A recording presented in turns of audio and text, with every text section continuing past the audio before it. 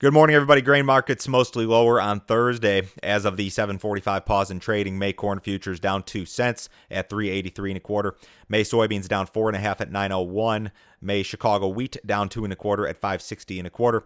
May Kansas City wheat down 3 and a quarter at 4.83 and a half. May spring wheat down 2 at 5.44 and a half. USDA released a bunch of numbers this morning as part of its Ag Outlook Forum. U.S. corn acreage for 2020 estimated at 94 million. Soybean acreage estimated at 85 million. U.S. wheat plantings estimated at 45 billion. Here is a fantastic statistic. USDA sees U.S. farm exports to China at $14 billion in 2021. Remember, guys, there was a trade deal, and China committed to 40 billion, not 14 billion per year in U.S. ag purchases. So not even the USDA at this point is totally buying in to the commitments in the trade deal. And I think that they're probably more accurate with their 14 than the trade deal is with its 40, given what we know right now. We know that our soybeans are not competitive.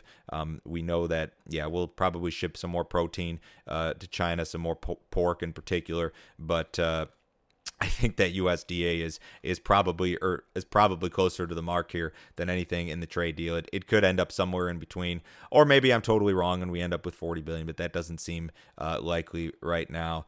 Keep in mind, I saw a lot of stuff this morning. I saw acreage numbers. I even saw yield numbers on Twitter. I saw demand numbers.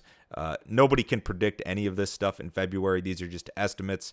These things are not actionable. You can't look at any of these numbers today and make any decisions based off of them. So this is just fodder for the media and for people like me to talk about on the radio, but it's largely inactionable and inconsequential. It's just a bunch of estimates, and that's all it is. It's not really based on anything. Weather's the big wild card, of course, as it is every year, and that's something that you just cannot predict. In other headlines, U.S. dollar index rose to its highest level since April of 2017 yesterday, and it trades higher again this morning.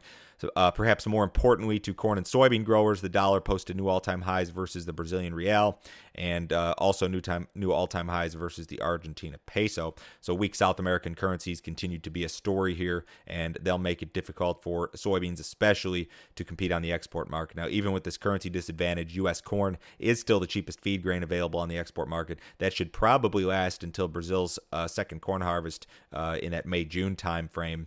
China's sow herd grew 1.2% in January versus December. That's the fourth consecutive monthly increase. Official government statistics from China indicate that the herd had dropped 40% from September of last year of 18 through September of 19.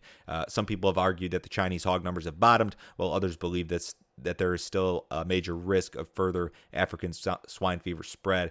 Large hog operations in China have been subsidized by the government to expand. They've also dealt with very strong production margins amid near record high domestic pork prices, so the incentive for expansion certainly exists. USDA announced yesterday a goal for biofuels to make up 30% of all U.S. transportation fuels by the year 2050. That's 30 years from now.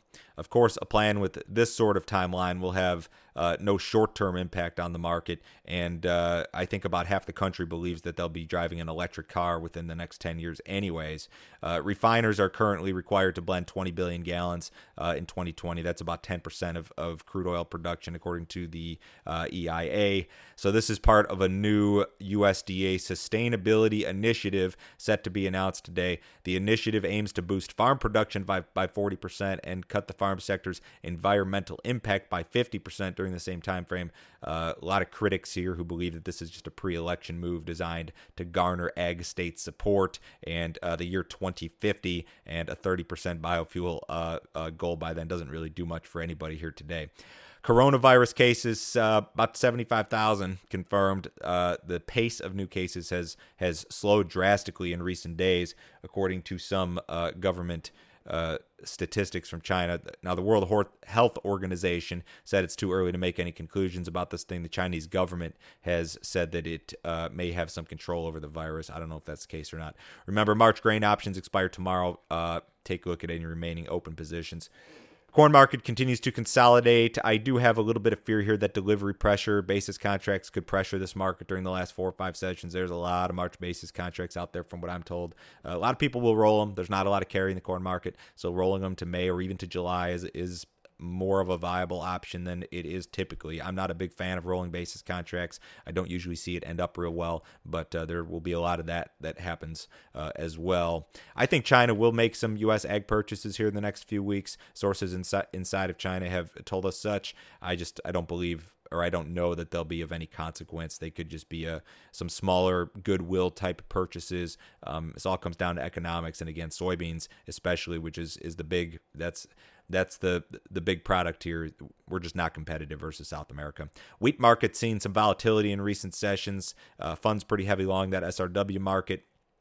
We were finished lower yesterday after a sharply higher trade on Tuesday. So we'll see what develops here today. Cattle market rallied back yesterday, finished the day higher. We'll see what develops here today. The Dow is down 80 points ahead of the cash open. S&P's down about 10. Bonds are up a little bit. U.S. dollars up a little bit. Crude oil up 46 cents at $53.95 in the April WTI. Gold's up $7. If you'd like some more information, visit my website, www.standardgrain.com. Go to that website, click on Grain Marketing Plan, sign up for that $49 a month subscription service. It's billed to your credit card automatically. You can cancel it at any time. If you want to know when and how I'm marketing corn, soybeans, and wheat throughout the year, that is the ticket for you. Everyone have a great day. Talk to you Friday.